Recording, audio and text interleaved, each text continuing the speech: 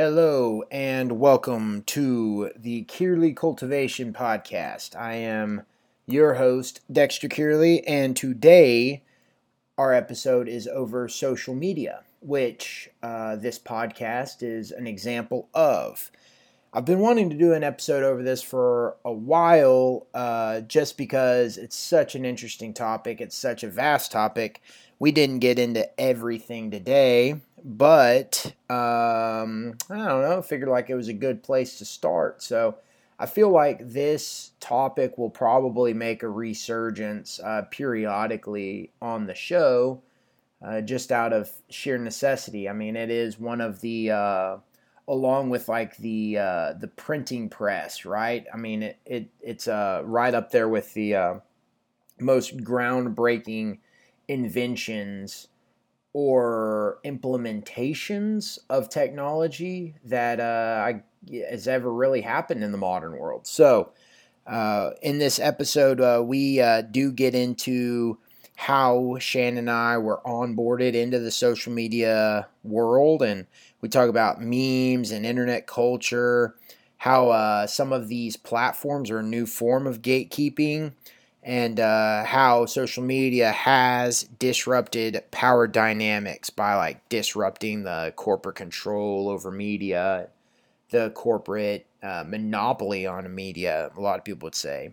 And I mean, and you can't argue that that its implementation has destabilized our modern society in perhaps a good way. I would argue a good way. I heard, I don't know, it was on social media. It was on an Instagram video recently that just happened to pop across my feed. It was this dude who he was saying something along the lines. I can't exactly remember his exact phrasing, but it was something like, "Things are not collapsing; things are being revealed." So I know recently I've actually had to check myself a lot. I've had was it Stuart? I don't know. I can't remember which character it was that kept running around saying the sky is falling. Chicken Little maybe. Scared that we were in the midst of a collapse. When in reality we've been in the midst of a collapse for a long time. The modern world has a lot of different things that we're going to have to come to a reckoning with around, just different things. And I think when you start seeing all these things hit us from all these different angles, you start to think, well, now it's collapsing. But in reality, all this stuff was already happening. It's just now social media and the fact that a lot of these gatekeeping mechanisms for the control of information have been removed, we are starting to see them and talk about them, and they're being presented to us in a lot broader form. So that's kind of what this episode's about. Thank you very much for listening. I think that this was a good episode. It was a little bit more conversational. We kind of bounce around a little bit. It's pretty fun. And Shannon's actually done quite a bit of research on some of these topics. So it was right up her alley, some stuff that she actually was excited. She bought a book for one of her classes called Because the Internet.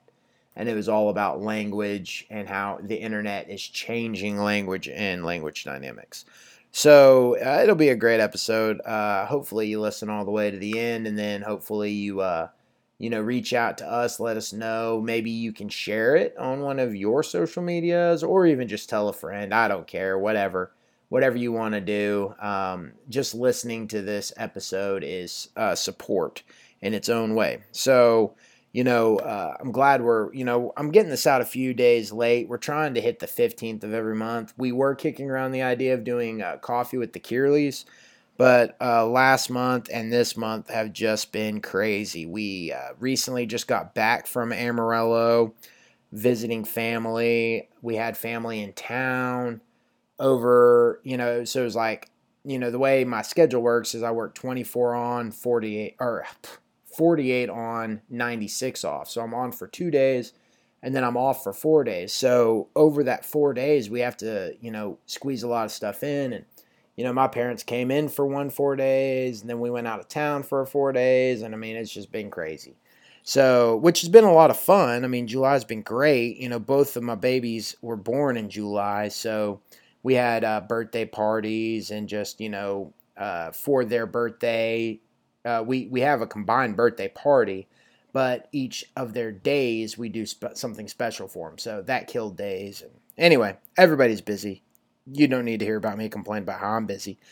But it has been a busy month. We are still contemplating some different ideas with the podcast and with the channel, trying to incorporate a little bit more content, possibly a little bit faster content. I'm not exactly sure what the term would be, but being able to put out episodes a little bit more regularly, or just content a little bit more regularly. Anyway, thank y'all for listening. Thank y'all for checking out the podcast. Hopefully you're a return listener, or hopefully if this is your first time, you will head back and check out some of our other episodes. I think White Picket Fence kind of fits into this social media conversation, which White Picket Fence was our last one. So check out some of our old episodes. Check out the website if you would like. And without further ado, thank y'all for listening and enjoy the episode. What gives you the right? Well, I am a ticking time bomb of fury. This can't be happening, man. This isn't happening. Well, what if there is no tomorrow? So start melting, ladies, because the boy is hotter than hot. I'm the best chance you've got.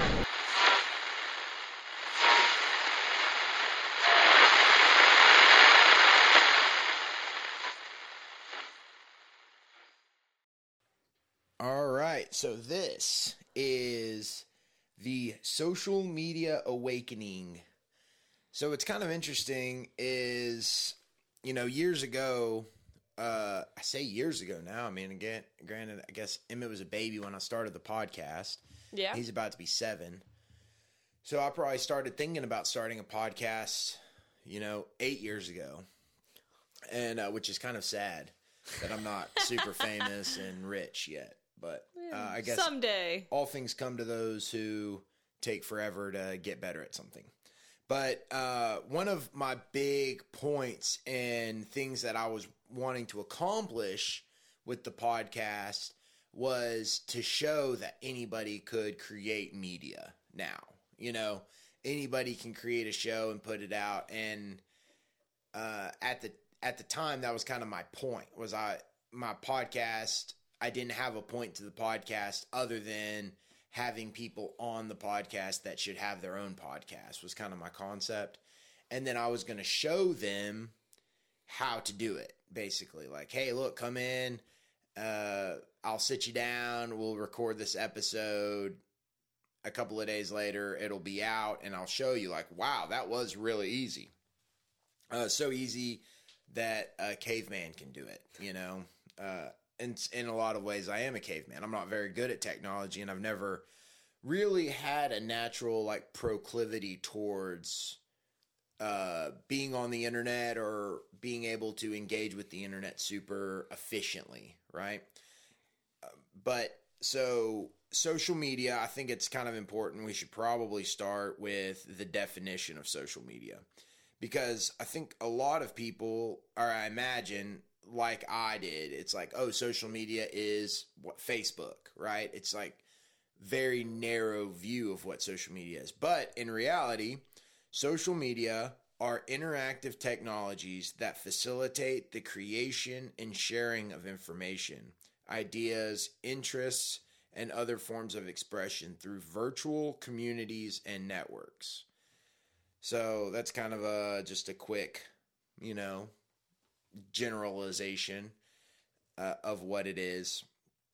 And I was pretty resistant originally to getting on social medias. For some reason, it's I always think about it like whenever, or in Amarillo, whenever I was on the fire department, if a camera popped up or a news reporter showed up to interview, everybody would always run. And it always ended up being the rookie who had to do the interview, right? Or it was like the low guy. Nobody wanted to be on camera. Nobody wanted to be on the news. And it was just kind of an interesting reaction always. It was always like, you know, the second a camera went out, everybody would like kind of dip out of view. Nobody wanted to be on camera, no, you know, on TV. And it was always kind of interesting to me. I was always like, why is there that resistance to media? Or do you have any thoughts on that? Oh, I'm just curious, when you said that you were hesitant to join social media, what social media platform was it and how old were you? So at the time, well, I was on Facebook pretty early because I had made, when I moved to Amarillo, the summer after my sophomore year, before my junior year, I had made friends with a couple of guys who were going off to college. And so they were on through, you know, Texas Tech or whatever schools, you know, Lubbock Christian, wherever they were going. And they were like, hey, you should get a Facebook account. That way we can keep in touch. Which I thought was kind of weird because it's like, one, Lubbock's like an hour and a little bit away, you know. And two, it was like, well, why don't we just talk on the phone? Like, why don't we Was call? that at the time where you still had to have a college Yes. account? And I can't remember how I got on. Do you think that was one part of your original resistance to it? What?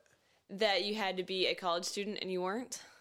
No, I don't think that was it. I don't know. I think I just had a natural, and it's funny because what I would say is it's kind of like the hipster stance, right? Like, You just didn't like it because it was becoming popular? Like I'm too cool for that, or, you know, I don't need that, right? Like, in order for me to be happy, I don't need other people's approval, or, you know, I don't know exactly. It's kind of one of those weird things that I think was programmed to a large portion of our generation. Granted, I was always a little bit anti-establishment, as I currently am, you know. Did you not have MySpace then either? No, I didn't have MySpace. Okay. Which I guess, since you didn't have a computer at home, I think that probably had a lot to do with it as well. We did in North Carolina. I was on AOL, Instant Messenger, and I was pretty active on it. I mean, I would get home from school and instantly sit down, open up some windows, and I'd have several chats going on. You know, we'd be talking to people. So, but I think it was the profile. You didn't want to make a profile. I think that was kind of my thing, you know, is like... Oh, that's the best part of it. I know. Well, and then like once I ended up getting on it, you know, and I mean, I say I like reluctantly got on it, but I did end up, you know, and the main reason that I really remember being on social media in the beginning was like to look at other people's pictures, to see what they were posting, because what most of my friends that whenever I remember my early Facebook, what it was like basically YouTube videos. It was like people finding music and posting. It was mostly music, I think, actually.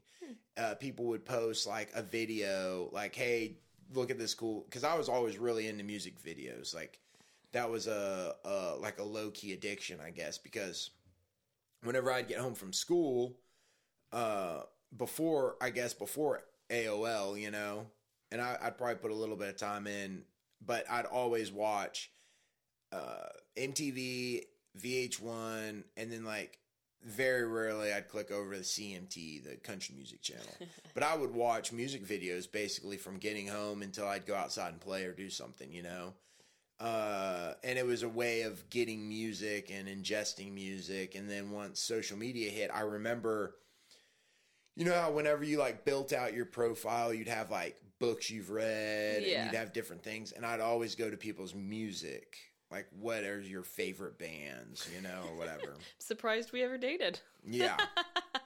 Well, I was way past that by the time we met. I was just kind of just looking for a hot college girl to party with.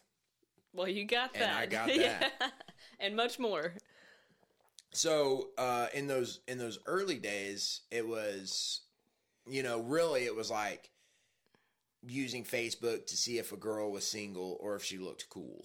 You know, I think that was the majority of it. But I, at the time, had no idea the power that was going to be social media. What was your onboarding? You had a little bit of a different experience with social media. Yeah, like. I was on the internet very young. And it was always on the internet because I guess my parents didn't care. I don't know. We had the privacy things, so it's not like I could just get on any site, but I could pretty much just sit on the computer for hours and do whatever I wanted. And I don't know if this counts as social media, but I would count it as my first social media platform, and it was grab.com. And it was the first site where you could upload your picture and you had your profile, but it was for kids and it was gaming. And like not cool video games, like dumb computer games. I'm sure there were cool ones on there, but I remember playing the gold miner game where you had to like dig for gold. Oh yeah. And then you could post your score to your profile. And then you could chat people like on there. And so I had my pictures uploaded, and that was probably 5th grade, maybe. So that was the first one, and then I had MySpace. I don't even know if I would have it's still hard for me to upload pictures, I feel like now. Like I couldn't imagine. Oh, I'm not even sure what pictures of me are up on the internet, because I'm sure I had posted a ton of stuff as a kid that who knows where it's at now, you know. But yeah, then I had MySpace, then I had Facebook. And then I think during all those years I was very much on the internet, on YouTube, on Tumblr, in chat rooms, on AOL, just on all these different sites where you could make a profile, and some of them you didn't make a profile, you could just go talk to people. Well, and really that's kind of what the internet was slotted for. It was like basically like, hey, get on and create your own content. You know, they didn't call it content at the time. Well, and I remember this again was middle school, but I would follow these fan accounts. And again, I don't even remember where I was following them. It must have been Tumblr. I bet it was Tumblr. And it would be like celebrities or boys or things like that. And so I would make content, quote unquote, for them. So basically I could pull up like a picture of a celebrity. So let's just take like Jennifer Aniston, for example, and I could Photoshop it, but it wasn't like real Photoshop. It was basically putting it into Word and then like playing with it and then like writing stuff over it and coloring over it or whatnot. And then I'd submit it to them and they'd post it. And so that was me creating content. Right. And then I had a friend who created her own website in middle school. And it was like a place for all things Bushland. And so she would have like an advice column and an updates column and then just other random things. But like I would always post into the advice column and whatnot. I don't know why. Oh, that's so funny. And it was all anonymous, so I could anonymously post into the advice column. Well, we'll come back to that in a minute, I think, because that's got some interesting things. But you know what? In those early days, like you're talking about, it seemed like the platform was a little bit more innocuous, maybe. Like it wasn't huge yet, right? Like a lot of people were on MySpace, but not everyone was on MySpace. Well, and I just remember it because, again, I was in middle school at the time. It was my friends were on MySpace. Mm-hmm. There was no one outside of my school I was friends with. Right. I wasn't even friends with everyone in my school. Right. I just had my school friends also on MySpace, but then you can rate your friends. Right. You know, you have your top 8. So it was more for that kind of stuff. It wasn't trying to be friends with people outside of my current circle. You weren't necessarily like projecting your profile out to everyone. It was just being friends with my current friends. Or like hoping that people that you don't even know would find your and follow. Yeah, I don't think that was a thought. Yeah, so like the rise of today's platforms is very different because I feel like, you know, granted, I think that there was a lot of CIA money in Silicon Valley. Actually, there is a lot of documentation that there was a lot of CIA money in Silicon Valley with, you know, for everything from like PayPal to Facebook to, you know, and it kind of makes sense, right? Like digitize everything and it's a lot easier to follow. But, you know, these platforms started blowing up and then it was like Facebook started to go from this like clunky thing that you kind of do with your friends to this like dialed in thing that where you have these algorithms and you start connecting with people, you can find communities. You know, it changed. I feel like probably around like the 2010-ish, you know, 2000, because I graduated 2007. I remember Facebook was pretty much ubiquitous by 2007 with my graduating class, right? I was friends, like I would pass somebody in the hall and not say a word to them. But for some reason I was friends with them on Facebook. Yeah. You know, super kind of an alternative reality. Well, that's what I was going to say is, at least from my perspective, college was probably when I was the most on social media. And that would be Facebook and Instagram at that time. And I'm trying to think if at that point it had already grown past being just this small little bubble. But I don't know. For me, it still was, but I was just adding all these people I went to school with. So it's like you party with someone, you go add them on Facebook. Right. And then you can all share your photos together. Mm-hmm. So I still don't think I was thinking of it too outwardly. Like corporately yet? Yeah, it was like my Facebook was where I met my college friends and had that little bubble. Instagram still at the time was just like you posted some photos. Right. I don't think it was anything and that big. That was like the early days where like you had the filters. Yeah. And so you could like make your photo look artistic. Oh, and everyone would do it like way too filtered. Oh yeah. Oh yeah. Like yeah, my first ones were you know, it was like, oh man, filtered to the it was just a dumb picture of make a it dog look like or the something. Old West or something. Yeah. Or And beer then, can on the front. I think I remember like specifically a beer bottle on my front porch. I'm You know, just sure like, you oh did. yeah, look at that. And then I had Twitter at the time, but all I did was follow like celebrities on Twitter. I did not produce anything. I didn't post anything. I just followed celebrities. Which, I mean, like, you know, then, like now we have different social medias like TikTok, which I feel like probably the vast majority of users of TikTok are not posting anything on there. Yeah, it's you're like just the vast watching. majority of people are watching. Which that's how I feel like I am now. I feel like over the years, I stopped doing a lot on social media, and now I have a few that I keep up with and just follow things, but I hardly like post anything. Which we need to be posting a lot more with the Kearley Cultivation. Yeah, which is really bad Instagram. for us. But it got to be so convoluted. Like Instagram used to be, like you said, you could post a dumb, stupid photo, you'd get 6 likes, and your friends could enjoy it. Now it's like, well, I got to think of a caption. Well, what are the hashtags? Well, does this look good? How do you make a reel? It's almost like a form of doublethink, because in one aspect of it, you're trying to post a picture and trying to get like like your thought out, right? I know with one of our goals with the Kearley Cultivation was to influence, basically, right? We want to project our life here on the farm, family oriented, self-sufficient, you know, trying to be more self-sufficient, and trying to become a little less connected. But at the same time, so you're just like, hey, here's a cute picture, here's a cute caption or whatever.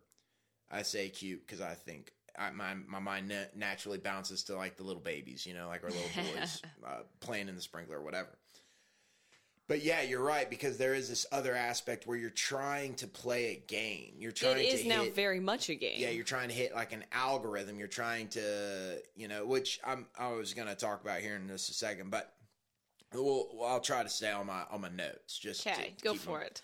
So the next little bullet point here is the power of social media, right? The memes, the rise of the meme. We didn't even talk about how we started dating through social media, but that's yeah, we could get there in just a minute. I kind of forgot about that, actually. Thanks, Facebook. I can't believe I didn't. Yeah, Shannon stalked me on Facebook. That's how she found me. As soon as you said the power of social media, that was the first thing I thought about. Yeah. Well, you don't. I mean, who knows how many connections? Which that's another point in my down lower. You know, is how many connections have been made. People have gotten jobs. Oh, yeah. People have gotten offers to move different, probably countries even, all through social media, just through networking and connecting. You know, it's like a level of networking that has never existed in modern society. Yeah, so without Facebook, we may not have ever ended up together. Oh, true. Yeah. Amarillo is a pretty small place. I bet we would... I would have found you somehow. Yeah, we could have found each other. Just much more intense stalking involved. Right. So, but memes, you know, when, like, the power of a meme is so crazy because when you see a meme, now there's two levels to it. One is the picture, right? Or the like little video or whatever. And the second is the words that go with it. I think of, the guy that's like shooting the other guy behind him. That's, and it's, and then people go in and inject all of these different like little words onto the picture, and it says so much. Like it communicates on like this different level, because there's the almost like base level with the meme and what the meme means, or what like the picture means. And then there's another level that is elevated whenever you put the words to it. Yeah. So do you know where the meme originated, or how it originated? The original meme. I feel like I do know this. I know that meme is based off of Gene. Yes. No. Tell me. So originally, the original use for meme was based off of Gene, and it was only meant to be used in like social sciences. So a gene is something that's passed down, like your brown eyes, it's hereditary, right? Whereas a meme was a social aspect that's passed down. And so it was just meant to be used in that sense of discussing traits and whatnot. Well, at this time, there's a guy named Mike Godwin, and he noticed on the internet, this was about 1990, so still very, very early on internet, like I think it was Usenet, pre anything else. Well, what he noticed is that in a lot of these like chats, the conversations at some point would devolve to Hitler comparisons. So everything would end in, well, Hitler did that. You can't do that because Hitler did that. Are you Hitler? And he got really tired of it. So he set out to make Godwin's Law. And he said basically, anytime you see someone just jumping to a Hitler comparison, you can quote Godwin's Law. You can just say this is part of Godwin's Law. And so that kind of became a quote unquote viral thing that everyone would say, oh, Godwin's Law. And when asked about it, Godwin said he was trying to make a counter meme. And that's kind of where it first started, this idea of a meme that's something that we pass around, but it also polices who is inside and who is outside. Because that's a big aspect of a meme, of who understands it and who doesn't. Right. If I show a meme to my parents, they don't get it. Right. And that's also the point of it. Not that we're always doing that consciously, but it's a community building thing. And by building a community, you're excluding. Did you ever have the ringtone, or have the ringtone in your class that played a certain pitch? And if you're above a certain age, you can't hear that pitch No. because your hearing gets worse, right, as you get older. And I remember when I was still in high school, whenever the ringtone came out, and it was really loud, or like really high pitch, and the teachers couldn't hear it because they were old, and the kids all could hear it. So somebody's phone would like make the noise, and all the kids in the class would hear it and kind of like turn, but the teacher's like, what was it? What was it? Because they can't hear it. And I always think of that whenever I think of like memes or different things, like especially generational. Yeah. It's like, if you see it and you know what it means, it's almost like you can't be explained it or taught it, but it's there, Yeah. So, which, on one more interesting fact about it. So when the idea of memes first came along, like Scumbag Steve, and I think, what was the Velociraptor, some of the early ones. Oh, yeah. At that point in the internet, you still had to know what to do to make a meme, right? You couldn't just hop on a website and generate a meme just yet for some of the really early ones. Right. And so at some point in time, someone did make like a meme generator. Right. And people thought it would dilute the memes, that it would make them dumber. Yeah, worthless if everyone can make a meme. But it, in fact, did the exact opposite, because the whole point of a meme is that it gets recreated. So if you are controlling who gets to recreate it, then you are limiting its potential, right? And it's like a way of like mining human knowledge. Like, I think especially when like the Will Smith slap happened, which is funny because I remember. Do you remember being over at the farmhouse the night that it came out? Yes, And I can't remember if it was on. If I saw it on, because I didn't even know that bullshit was happening. I didn't know anything about the whatever the hell Academy Awards or whatever it was. I didn't even know it was happening. Could care less. But the slap heard around the world. Yeah, it popped up, and I was like, "Is this real? Like, did Will Smith slap Chris Rock like on stage?" And then, you know, like I remember like watching, like, I can't remember if I hopped on Twitter or where I saw it, you know, but I remember hopping on and like seeing the video of him like slapping him.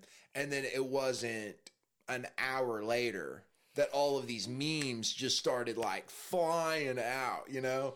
And then like within like 3 or 4 days, it was almost like the news of Will Smith slapping Chris Rock was irrelevant. It was more like the hilarious memes that were being generated from it. It's and like, my favorite part about the internet. yeah, so I was like really getting on the internet, not because I really cared about that, but it was like the memes were so funny that it's like, okay, I gotta, and it's almost like that with anything now, right? Like a major thing happens, a major event, I say major, culturally relevant event happens.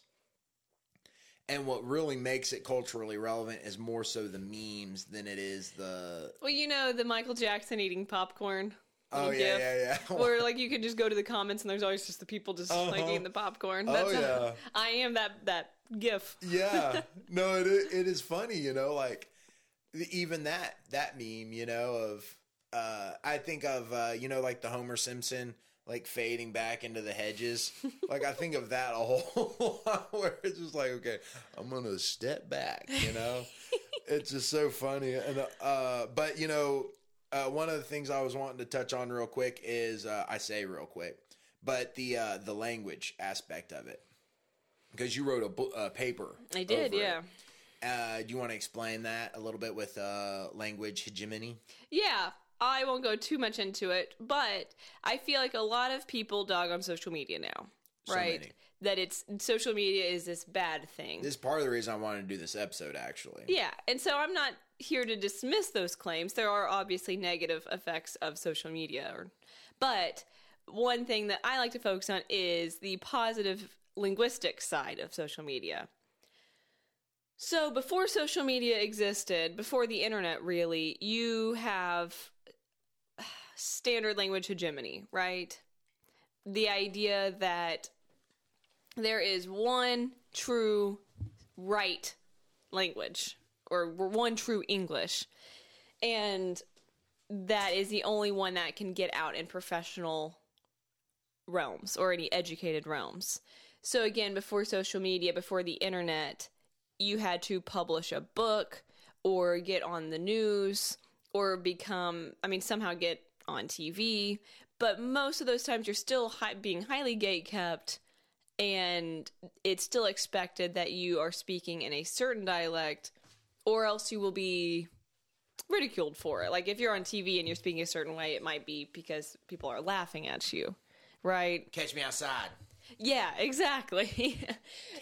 Cash me outside. There's a lot of gatekeeping going on, right? Like if you were trying to write a book, it needs to be done in standard American English, and it has to go through an editor. That's about it. Like, it's pretty hard to then get out any other kind of dialect in a even somewhat professional or educated realm, because you are expected to use one language. So even in the business world, you're not really advancing into the business world unless you're using standard American English. Yeah, you gotta talk professional, or what is it? Speak professional. I can't remember. What do they say usually? You know? Oh, I don't know. They always just you gotta speak professionally. Can't understand you. Yeah. Anyway, go ahead. Now with social media, you really do bypass a lot of the gatekeepers, and you can produce whatever content you want in whatever dialect you want. And so whether it's YouTube, whether it's Facebook, whether it's Instagram, TikTok, you can produce whatever you want. And so I see plenty of YouTube videos of people using non-standard varieties, and then they're getting hundreds of thousands of views on it. And now, not that everyone has to like it or understand it, but it's now a way of, first of all, even showing that it exists. Well, and I you think, can no longer just stamp out these non-standard varieties because they don't exist in these realms. I think specifically of like if you're using YouTube for, like, let's say I'm like, okay, I want to change the light bulb on the headlight of my Subaru, right? I hop on, and it's typically a mechanic who is like, okay, here's what you know. I even like slip into a different voice, you know, whenever I'm thinking about it, because it's just normal people, right? That aren't necessarily corporate or whatever, and they're also not going back and editing themselves a lot of times. A lot of times they're just producing. They just speech. do it and put it out. Yeah. But then when I think about it, is those are the people with the knowledge that I want in that situation, right? So I don't really care if it's a 60-year-old black guy from the South, or if it's whoever, right? Like, I'm just there for the information that they're putting out. I don't really care how they sound. And a lot of the times, or sometimes, it almost is better if they have like a non-standard English, right? It's almost more entertaining because you're getting this slice of America, right? You're getting this almost like, you know, more colorful representation of America. Anyway, go ahead. Yeah, it just changes the power dynamics. Yes, power dynamics. Because it does give power to everybody. And so, sure, you can say that there is some form of policing on social media just through other people. You know, like I literally screenshot anytime I come across comments that are correcting people's grammar. And I just have a folder of it because it's like, oh, I got to save this. Someday I'm going to write a massive paper and use all this as data. Right. But the amount of times that people will say, oh, well, you spelled this wrong, or you used the wrong version of it's, therefore you must not know anything. I don't screenshot. Gotta save that. But that's the idea that we all have. And so what social media does is change that, right? Because now you do get people, let's just say influencers, for example. You can have influencers of all different types who are now really wealthy and are partnering with some huge brands. So you can have influencers partnering with Target and Apple and Amazon and whatever else brand, and they don't necessarily sound a certain way. They don't need to have a college degree, right? They can bypass these other gatekeepers and still become highly influential in a community and still retain their own dialect. Right.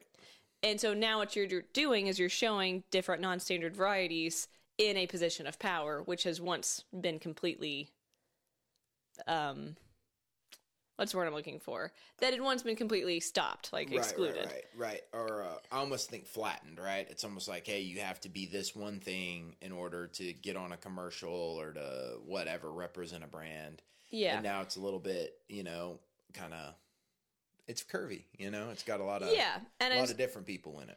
I think if nothing else, you know, the idea of linguistic hegemony is that there is one way to speak, one correct way to speak. And so even the non-standard speakers support that. So one thing that I was really like, while we're on memes and language, to talk about Wall Street Bets. Yeah. Right. And so using a meme to exclude people out of the community that don't need to be there, that don't understand it. A truck just drove by real slow. 2 trucks just drove by real slow. Weird. That, you know, that's one of the things you can tell about like living in the country. Like a car just drove by. Car drove by slow. What do they want? It's like I've only seen like maybe 2 cars drive by this morning, 2 or 3, and like one of them was your dad. Yeah. You know? Yes, Wall Street Bets is so crazy. Yeah, so give people like a synopsis of what Wall Street Bets was, and then we'll talk about like Tindies. Okay, so Wall Street Bets is on Reddit. It's a discussion board on Reddit. And like with every single community, you begin to develop your own style. that's completely normal whether we're speaking to people or on the internet. You're going to develop your own code with your friends. You just naturally do because, again, it's community building. Right. So Wall Street Bets was for traders, like swing traders online, and they would share their profits and losses. It just is a way more... what a word am I looking for? It's almost like a spoof of swing traders.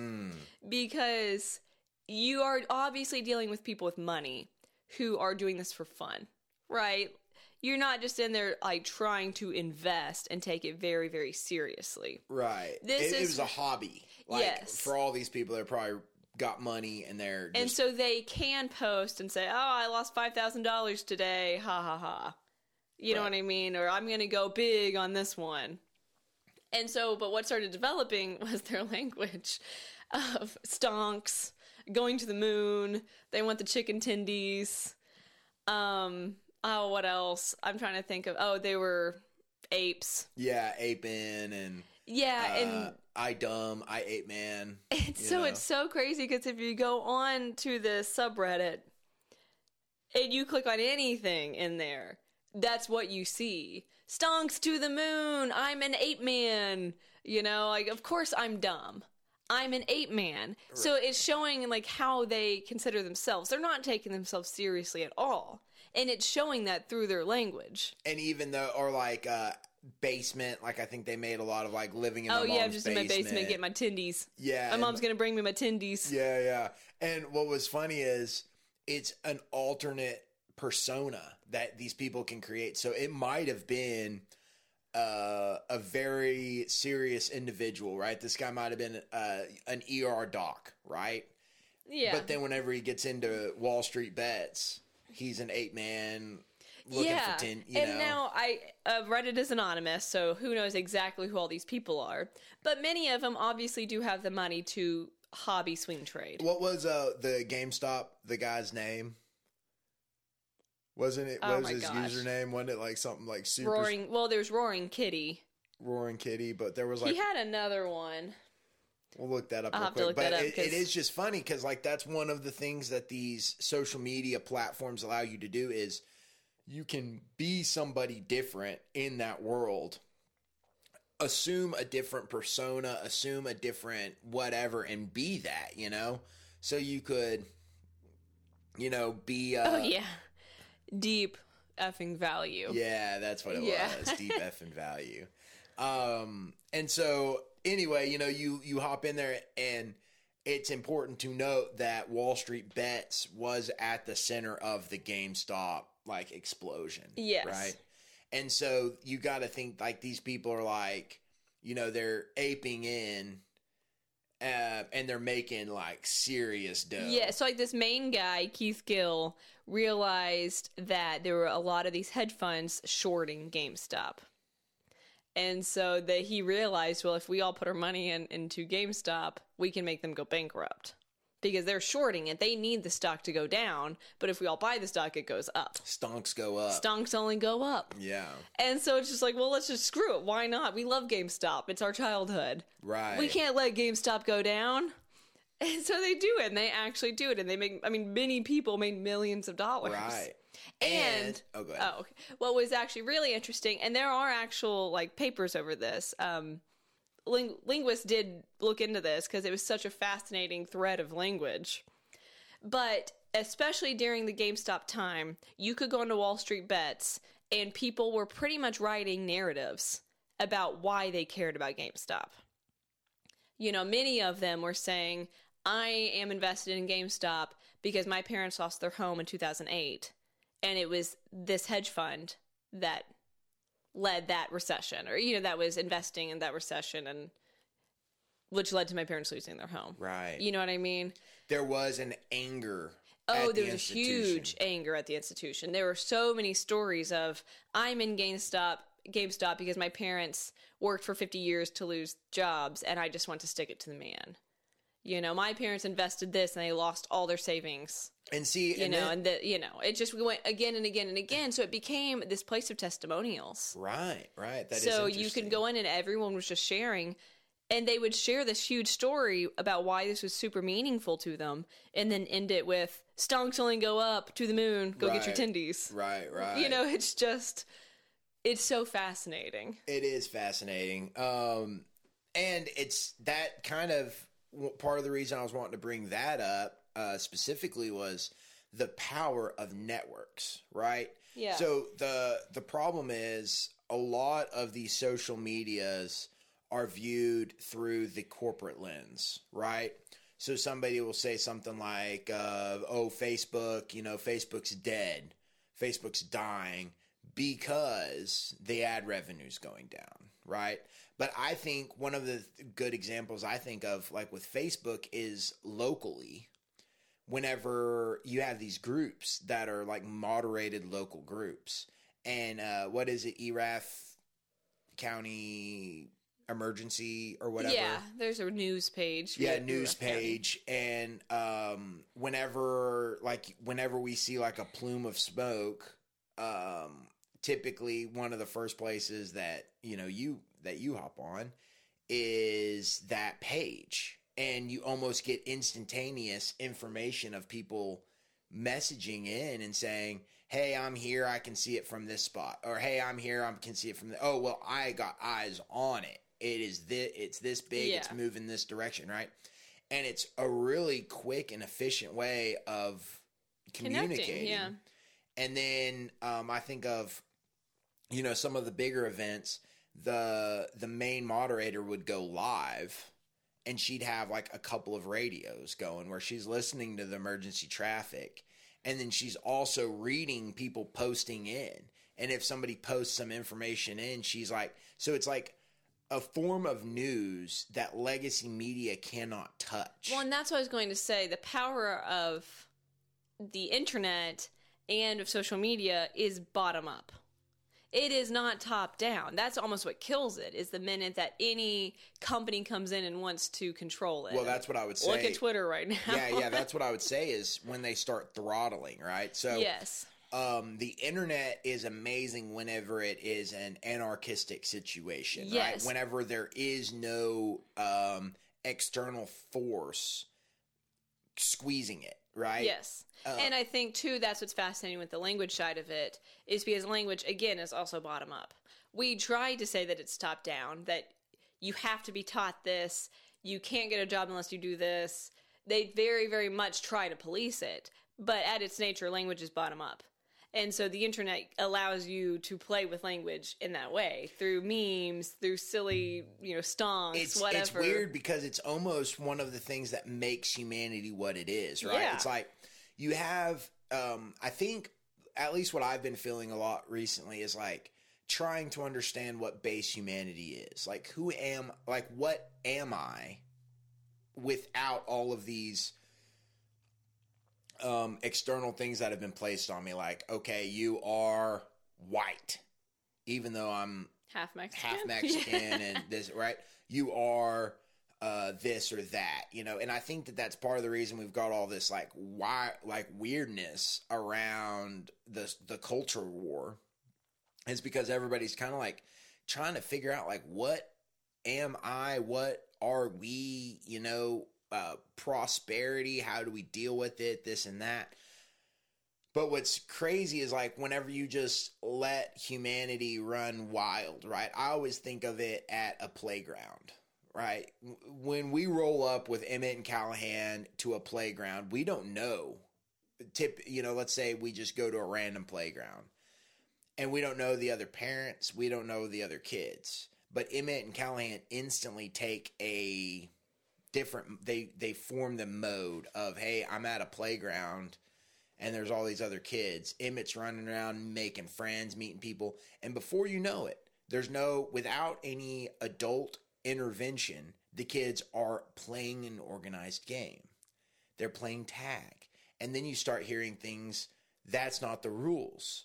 Though, this, that, you're cheating. Or they're all, they're playing. And they instantly start to create this like almost artificial world that only exists between this group of kids that none of them know each other, right? Yeah. And that's what I think is one of like humanity's superpowers, is the ability to self-organize. Yeah. And self-police. And the Instagram. The internet just allows us to do that. Right. It almost like it creates the means by which. Yeah. Right. And then you get these corporations that then come in. Like, for instance, I think of like Twitter when Donald Trump was posting on Twitter and all. I mean, it was huge, right? Like, I remember I'd never heard Twitter so relevant, right? Yeah. And it was a polarizing force. But the second that they started deplatforming people, and the second that they started trying to throttle it, right? What is it called? Ghost. Shadow banning. Yeah. Right. Whenever they started doing that, people like lost interest in it because it was like, okay, well, like, we're not interested in institutionally controlled. Well, and I think, like you were saying, for example, the Erath County one you mentioned is, again, completely just people. It's not funded by anything. It's just a lady who started it to share news. It's not making any money, probably. And now everyone uses it, and there are rules, and most of the time they follow the rules, right? Same with Reddit, where you have moderators on each sub, and there are rules to follow. And if you don't like it, you can go start your own. And that happens. There will be big splits because people disagree about the rules in something, and they split and move to a different one. Right. And that's just part of it. So they do self-govern themselves. And so even if there are disputes or whatnot, they can then leave and go somewhere else. There's always a community for them. Right. And I think that that's, one of the things I was wanting to talk about is, like, I read this article because I started, anytime I come up with an idea for a show, the first thing I do, like, I had the idea social media awakening, right? And so the first thing I do is, like, go to Google and I type in social media awakening and I see if anything else pops up. And nothing else popped up for social media awakening, which I thought was really weird.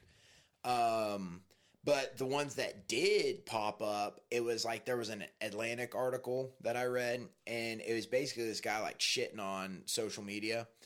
And he was basically saying how it was going to die, how social media was dying.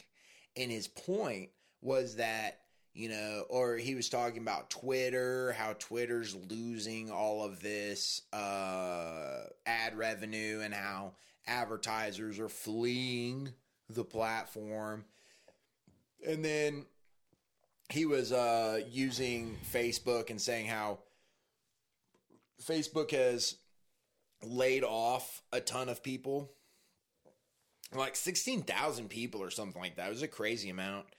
And he was saying how ad companies are fleeing Facebook. And so he's basically saying, like, all of these things are dying, they're all, but I thought it was really interesting because what he's looking at is he is measuring social media based off of the same way you would measure like a newspaper or like a legacy media site. And now granted, I think Facebook did get like really dumb. Like they almost put too much into Facebook, or like they tried to make it something that it wasn't. And now mostly it's older people that are on it. That's what I was going to say is, one, I think that most people forget that we are still in the western frontier of social media. This is still all relatively new and will take years to work out. And we are in the midst of a battle, which sounds so dramatic, but like we're battling for internet rights. Right. And how we can exist online. Do we need to be moderated at every step of the way on the internet, or do we have freedom there? And we are literally it's like it is a battle between us and corporations to who gets the rights to these platforms. And nobody is framing it that way. Like they're not framing it that way. But there's a lot of acts being passed right now. I think like largely, granted, I would say I'm a conspiracy theorist, but like, you look at 9/11 and what happened in the wake of 9/11 with the Patriot Act.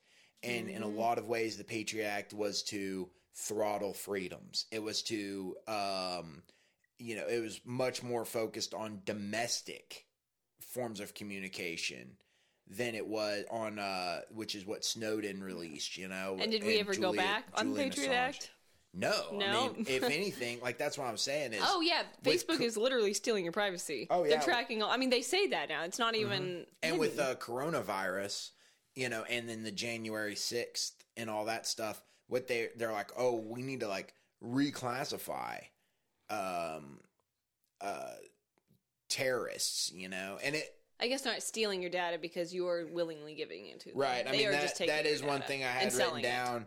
If it's free, you're the product. Yeah. Right. Like I've heard that for a lot of years. And, you know, it's like, hey, I can get on Facebook for free. I can post for free. I can get on Instagram for free. And if you're on it for free, then you are the The product. corporations will make money. Oh, yeah. And you know, at first you think like that they're noble, right? Like I remember like Mark Zuckerberg was painted as kind of this, you know, free, you know, guy, not hippie, you know, but he was like for the people. He was creating a platform for the people, and he was resisting corporate And now we interests. just missed MySpace Tom. Do you remember him? Uh-uh. He was the creator of MySpace. I don't even know his last name. He was everyone's friend. Like, he was just your friend on MySpace because he was a creator. And so he had, like, this picture of just him in, like, a white shirt. With the And it's just, like, thumbs up. Tom. I was like, man, he was very unproblematic, as far as I know. Well, yeah, who knows? But you know, it's just the ability to influence that the internet. You know, Terrence McKenna used to always refer to it, and he would say through the clumsy handling of the internet revolution by the what would he always call them? The dominator culture, right?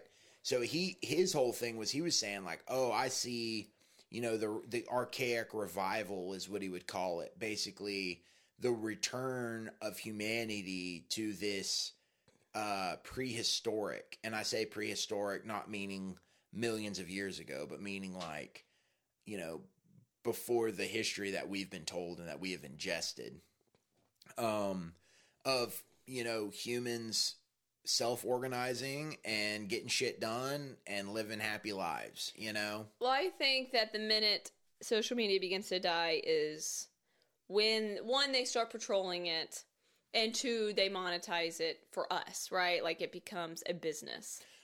Well, so that's one of the things I was wanting to hit on was, you know, this guy's saying social media is dying, but that is not true. It's just shifting. It will continue If we shifting. look at the definition of what social media is, it's actually exploding.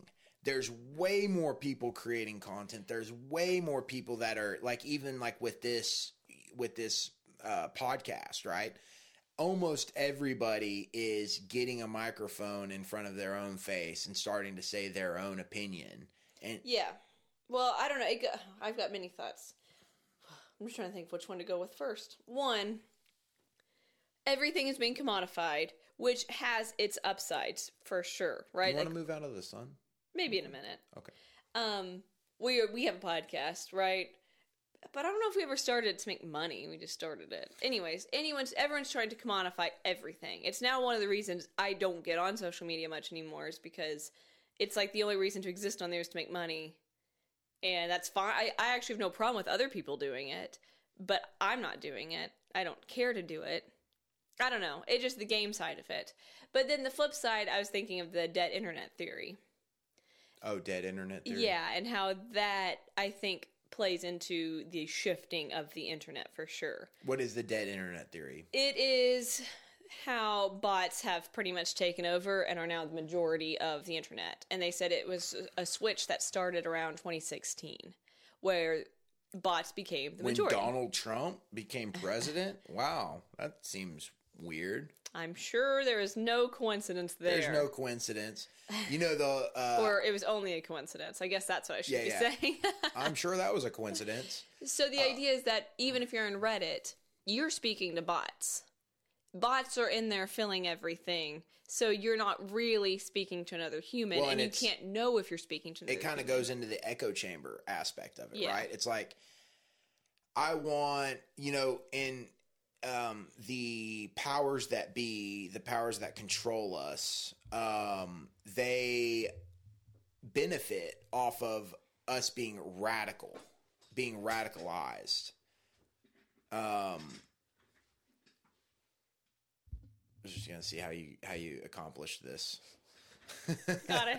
Shannon is choosing to move out of the sun because we have to shut off the AC in order to record because it's so loud in the room it is like steadily, like our timer starts as soon as we start because it's going to get too hot to record. Yeah, and our AC doesn't work very well anyway. Turn the AC on. But yeah, the powers that be want to keep us radicalized to where two individuals with contradictory opinions, which that is what makes us individuals, right? Everybody's going to have their own opinion. You're never going to fully agree with everyone around you. Well, and you shouldn't. You right? should. You should. Yeah, that's how you make change. And you grow but the thing is, if you have a person who is slightly to the right and a person who is slightly to the left, they're going to agree on 95% of everything, right? If you have a person who is far right talking to a person who is far left, they're not going to agree on anything almost, right? And so... Which, hold on real quick, look at what happens when people agree. Look at GameStop. Exactly. It cost people millions and millions of dollars. Exactly. It's like... Because they all got together and agreed on something. What you don't want if you're... And now this is what I do want, right? What I want is poor black people and poor white people to get along.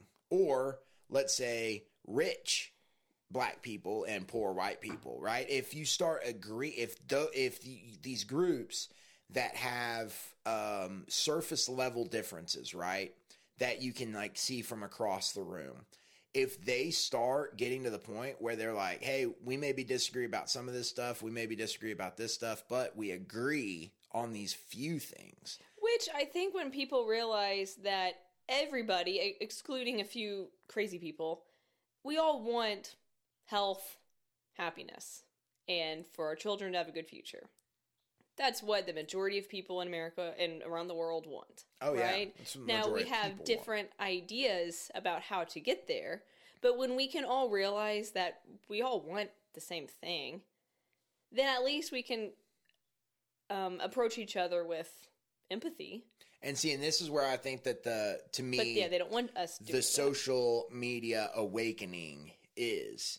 What I think it is the social media awakening is if people start producing their own content with their own thoughts, before long, what you're going to realize is that we're pretty much the exact same and that the lines that divide us are, in which granted I am, I would consider myself more of an anarchist than any other political affiliation, libertarian, just because that's the only option to vote that is semi, anarchistic. Not so radical right now. But, really, it's like I believe if you take a group of people that,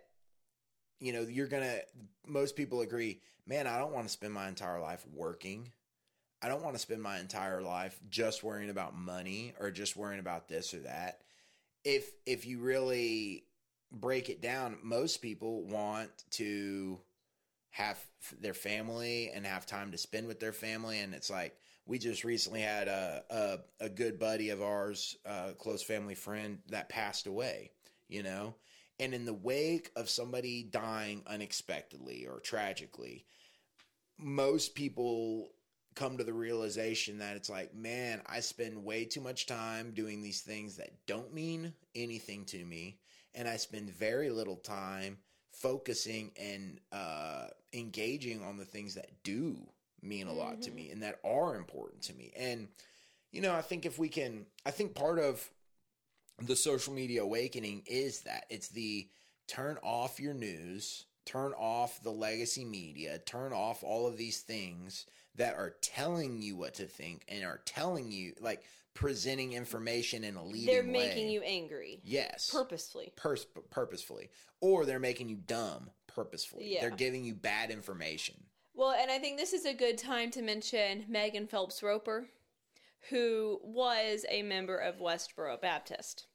And she has a TED Talk. I don't think she has her own podcast, but she has a book and she has a TED Talk. And she's been on other people's podcasts. And most notably, she did the witch trials of J.K. Rowling and interviewed J.K. Rowling. But her story is that she grew up from like a baby. You know, she was in the Westboro Baptist family. So that's all she had known. Her entire family is Westboro Baptist. She knew nothing else. And she was adamantly for them, right? Like she thought they were right. And so she said she grew up protesting and making signs and just learning different tactics and whatnot. Then she said as she got older, I don't know if she was 15, 16, somewhere in there, her job for the family kind of became an online presence and how to strategically get their word out, right? And protest online and whatnot. So she said she became more involved on Twitter. Long story short, Twitter is ultimately how she left the Westboro Baptist Church, because she said that was the only place that she was getting exposed to different ideas. And so she said whenever she was on Twitter or even protesting in person and people would come up to her yelling at her, "You're crazy, you're going to hell, whatever," it only fueled what they thought already. Yeah, it reinforced her. Yeah, because in her already. mind, that's what she was saying is, I'm trying to live out God's word. Look what people did to God. Like, they killed Jesus. So, of course, they're going to hate me, too. If I'm trying to spread the word of Jesus, then, of course, they're going to hate me. I'm doing it right. And now they would be protesting at soldiers' funerals. And they would be protesting for, like, against gay people. They'd be protesting against all these different... I mean, it's not just a normal church. It was a extreme radical church. Right. But she said, you know, she thought that was normal. And anyone who opposed her, of course they did, because they're not saved. Yeah, it's they almost, don't get it. It's almost, you know, what do they call that? Where it reinforces the belief, like. Yeah. She said the only... affirming, I can't think. Okay, go ahead. She said the only reason she ended up realizing how her family was wrong was through people being kind to her. And so she said, and I don't even know why they protested all these things. I don't know exactly all their beliefs. But I know she talked about protesting Jewish people a lot.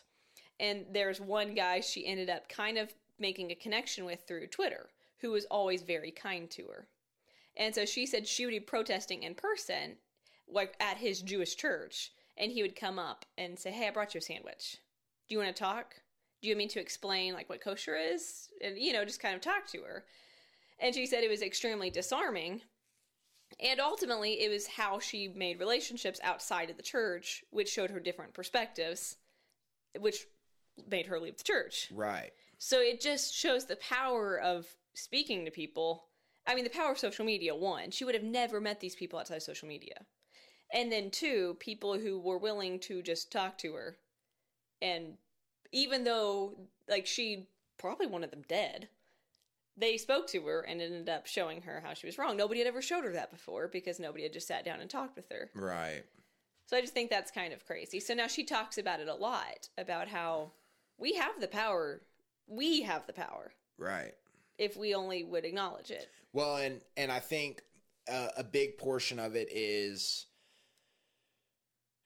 you know, I think back on like my opinion of social media at the very beginning, whenever I very first was exposed to it, and I had these preconceived notions of what it was, right? And then I was also relying on people to tell me what it was.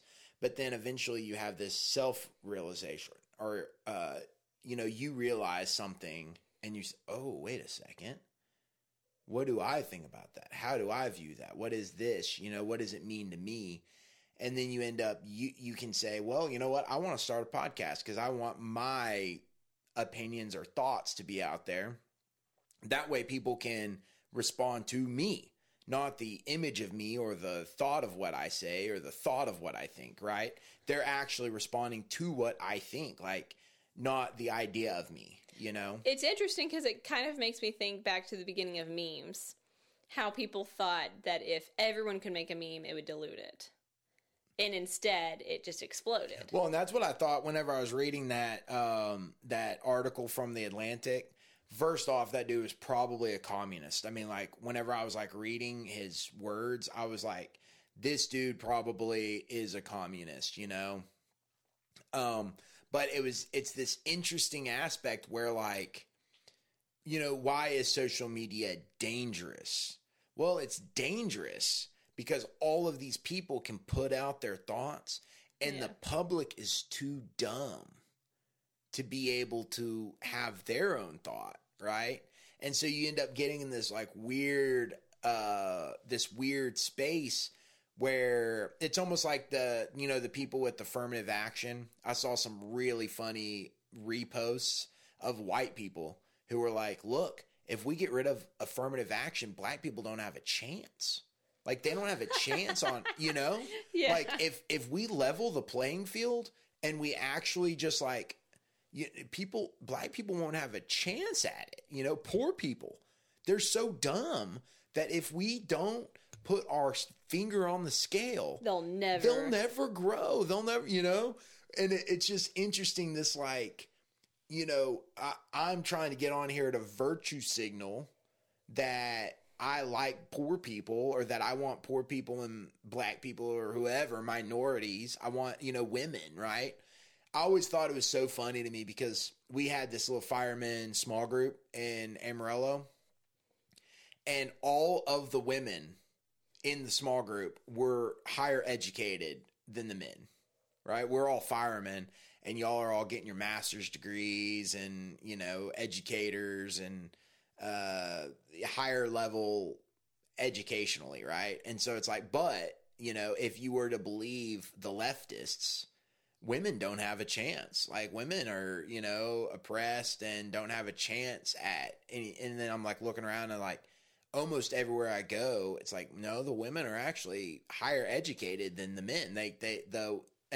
You know, a lot of time there's been multiple situations where the women are making more money than the men. Yeah. You know? And I mean, I think it's a bit of both, because I still believe that sexism exists. Oh, 100%. You know, that still exists in the workplace and outside of the workplace.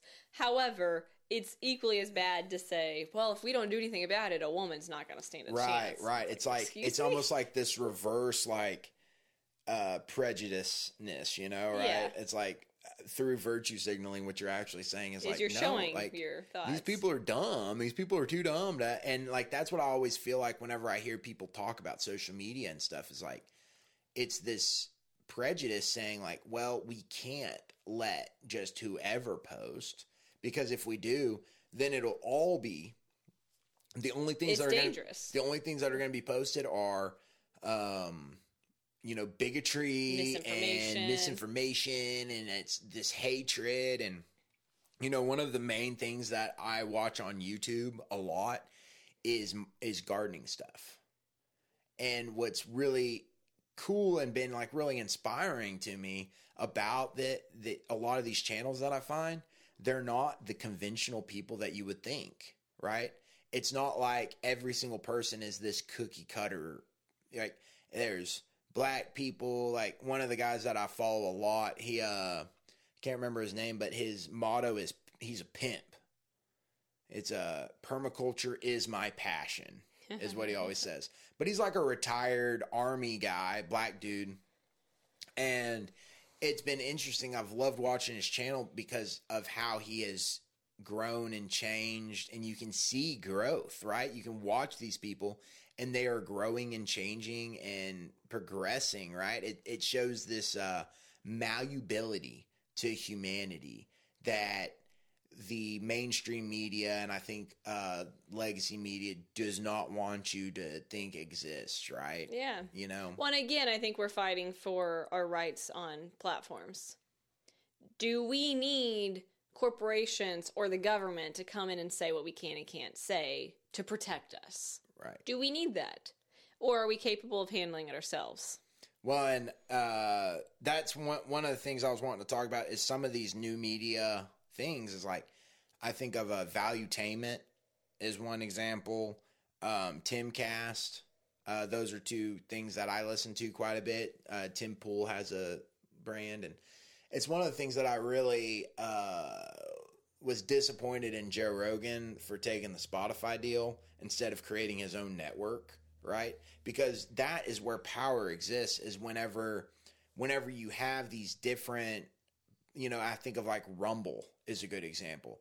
A lot of people are on Rumble because it's self-proclaimed, we are not going to censor you. I go back and forth because I think you're right. I think that's where power exists. But it's kind of like the streaming services. How many streaming services can you truly have before people are tired of it and something needs to give? What do you mean? Well, like for just use the streaming services. It started out with Netflix doing this cool thing where you can stream a movie, right? Mm-hmm. And now we have Netflix, Hulu, Disney, HBO, Amazon, Tubi. I think, what's the other one? There's like Peacock. There's all these different ones. So now sometimes I look up a show and it's like, cool, I'm paying for 5 services and I can't even watch the one show I want to watch. Well, and see what's... And that will have to evolve because that's not going to stay like that. But see, to me, at least this would be like, this is more like of an economic theory, right? Laissez-faire capitalism, right? I would almost say it needs to be the more services you have competing to make you happy, the better it's going to be for the consumer. I don't know. I don't think as of right now that's the case. But you got to remember, I don't think the consumer is winning against how much did cable used to cost? Do you remember whenever you had to pay for your cable provider? You had basic cable and then you had cable providers, right? Yeah. I would argue to say it might be around the same amount of money. Right, if you're buying 4 or 5 it's still probably different more expensive services. to have cable. Probably, right? And I'm just not getting to watch what I want to watch at all times. But whenever you had cable, you couldn't watch what you wanted to watch. True. So it's like almost like a relative. I'm saying it's going in the right direction, but this is not the end product. Well, it can't be, and it won't be. Innovation will happen, and this will probably be where the point that we finish the podcast on, because I agree with you. What I think is when this guy at The Atlantic was saying that the social media is dying, what I actually think is I go more to like the Mayan view of an apocalypse. A lot of people freaked out in 2012 because they were like, hey, look, we're reading this Mayan calendar. Our best interpretation is that it's about to end. And so they were saying the Mayans predicted the end of the world as we know it.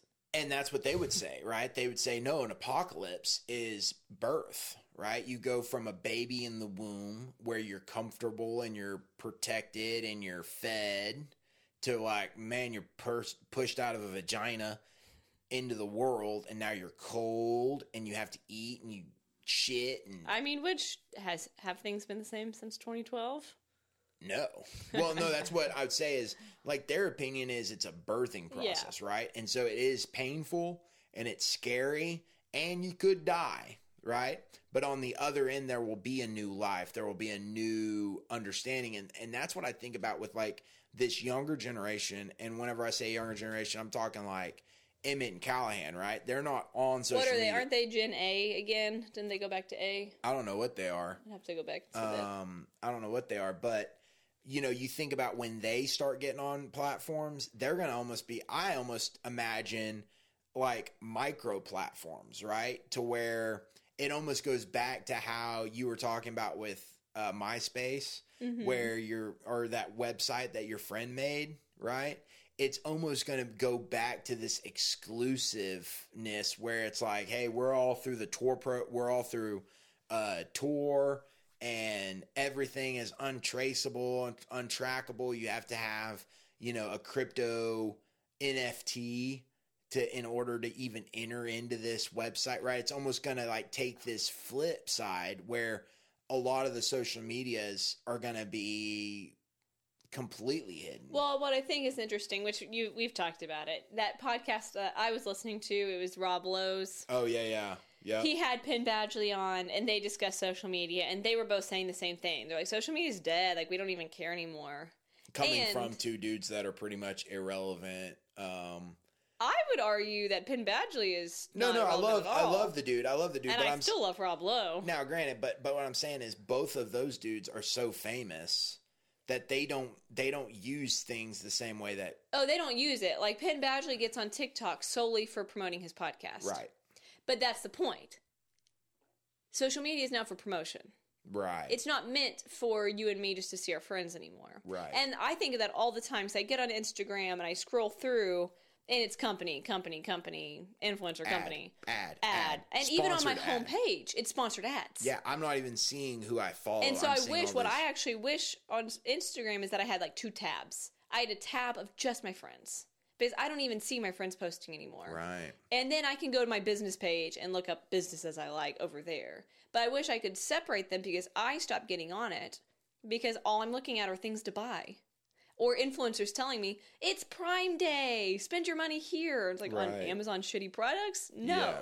Just because they're making a commission off of it. Yeah. But at the same time, I can't go see my friends anymore because it's blocking them. Like the algorithm's not showing them. Right. So that aspect of it is going to shift because I'm not even getting on it as much because I can't even see my friends. That was the whole point of it. Right. Now it's all just a commodification product.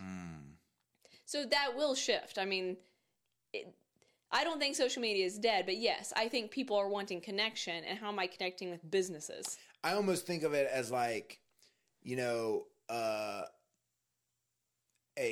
caterpillar entering into a cocoon, and then the cocoon gets hard and looks dead, Yeah. and then it splits open and something completely different than went in comes out. And you know, it's funny because we always look to these, you know, these billionaires or these big corporations as if they're going to provide us with some sort of answer or value. And it's like, nah, those people are literally just trying to suck your blood. Yeah.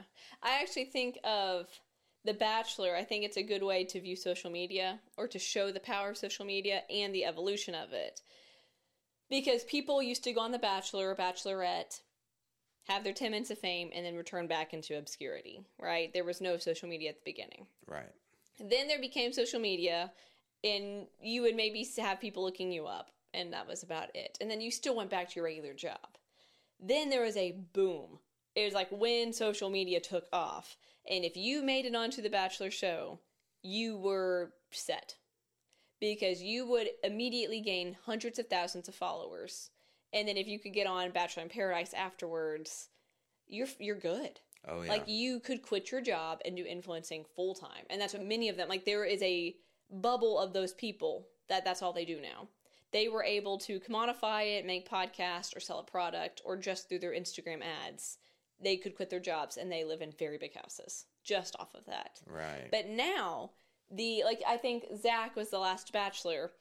He maybe got 100,000 followers off the show, but the bubble popped because there's only so many people we can care about. Right. And when you're already invested in these past couple leads, you just can't. It can't sustain that for every season. And so now he went back to his job, and the people coming on now are not set for life once they get on the show. You can maybe play your cards right and get into influencing after it. It's like but it's no longer It's the like same. it ages out. Like, and I do think, you know, they talk about the generational acceleration, right? Like, you know, back in the day, you were a potter, right? Yeah, you lift it up and you can turn that to Okay, tighten okay. it. But no, lift it up first. Yeah, there. Oh. Now tighten it. No, you got to tighten it, Shane. You got to actually turn it. This don't work. There There we go. Yeah, there you go. Might stand troubles. But you know, like, I'm a potter because my dad was a potter, right? I'm a blacksmith because my dad was a blacksmith, right? You just kind of fell into the family business. And now, you know, it's funny because we have you know, a friend that we made down here, and like both of the parents are professional rodeo people, cowboy to the gills, you know, but their kid is like, you know, like Fly, you know. Oh, like, yeah. He wins gold chains. yeah, and it's just so funny. And a sports car. Yeah, it's just so funny because it's like, well, you know, his parents, like, not only are one thing, but they're like the pinnacle of that one thing. And then it's like, of course, he's going to come out and be like, I don't want. But he's exposed to other things. He now sees other things. Exactly. Yeah. And so, but the acceleration of it, right? So it's weird because stuff times out so quickly now that I'm almost positive that I won't be the same person in 4 or 5 years, or I'm not going to view the same thing, right? Much less view it the same way that my parents viewed it. Yeah, and then there's no way that I'm going to view it the same way that my grandparents viewed it. Like the generational gaps is like accelerating, and so it's almost funny, like to imagine a social media being relevant for many years, right? Well, it just doesn't make sense almost. If you think about it at the beginning of that Bachelor bubble, you could scroll through your friends, and so now you add in a few Bachelor people, so you can scroll through your friends and keep up with Bachelor people and whatnot. But now at this point, you would only be scrolling through Bachelor people if you kept up with all of them. It's just you physically can't do it unless you're going to be spending hours and hours just following Bachelor people, which is stupid. Nobody cares about that.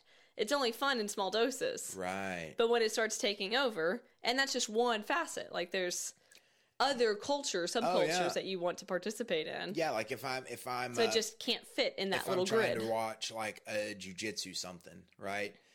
Like how many incredible athletes am I going to follow? Because there's an unlimited amount of people who are doing cool things and are innovating and are amazing athletes and who are putting out good content. You can't follow them all.